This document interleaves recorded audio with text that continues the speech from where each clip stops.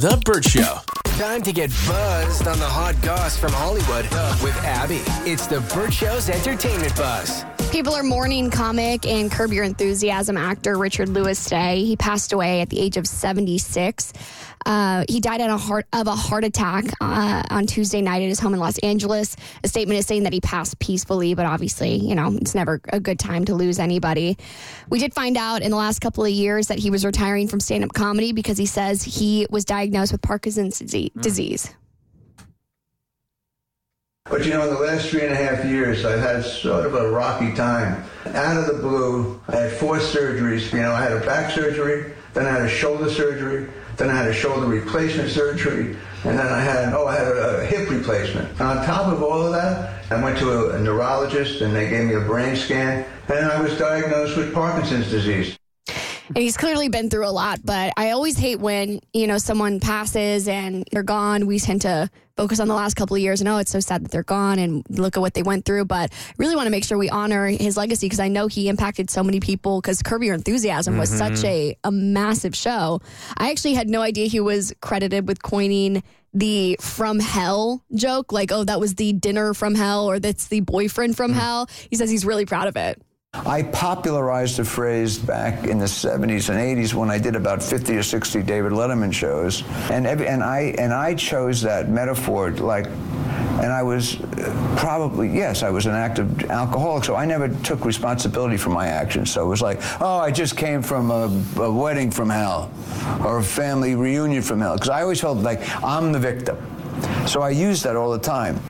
I actually have a podcast episode that's labeled The Thruple from Hell, so I feel like I need to give him writing creds in it.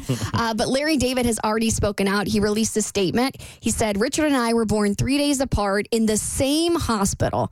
And for most of my life, he's been like a brother to me. He had that rare combination of being the funniest person and also the sweetest. But today, he made me sob. And for that, I'll never forgive him. So we'll be missing him. Okay, so on a lighter note, it's going to be a big year for concerts, and a new research study has shown the top 5 most popular concerts to go to this year. And I'm wondering if you guys will be able to guess which artists will be at the headlining. So there's 5 of them, and I'll give you a hint. Most of them, except for 1.5, are all country artists. Okay. These are upcoming concerts this year. Taylor Swift's got to be on there? Taylor Swift's on there. Beyonce's got to be on there. Nope. She's not on there. Usher, yeah. Even after that Super Bowl performance. right? J-Lo? Country. Think country. I don't know too many country. Waylon? Yeah, I don't either. Not Waylon, but Morgan Wallen, I mean. There we go. Jelly Roll? One of the Lukes.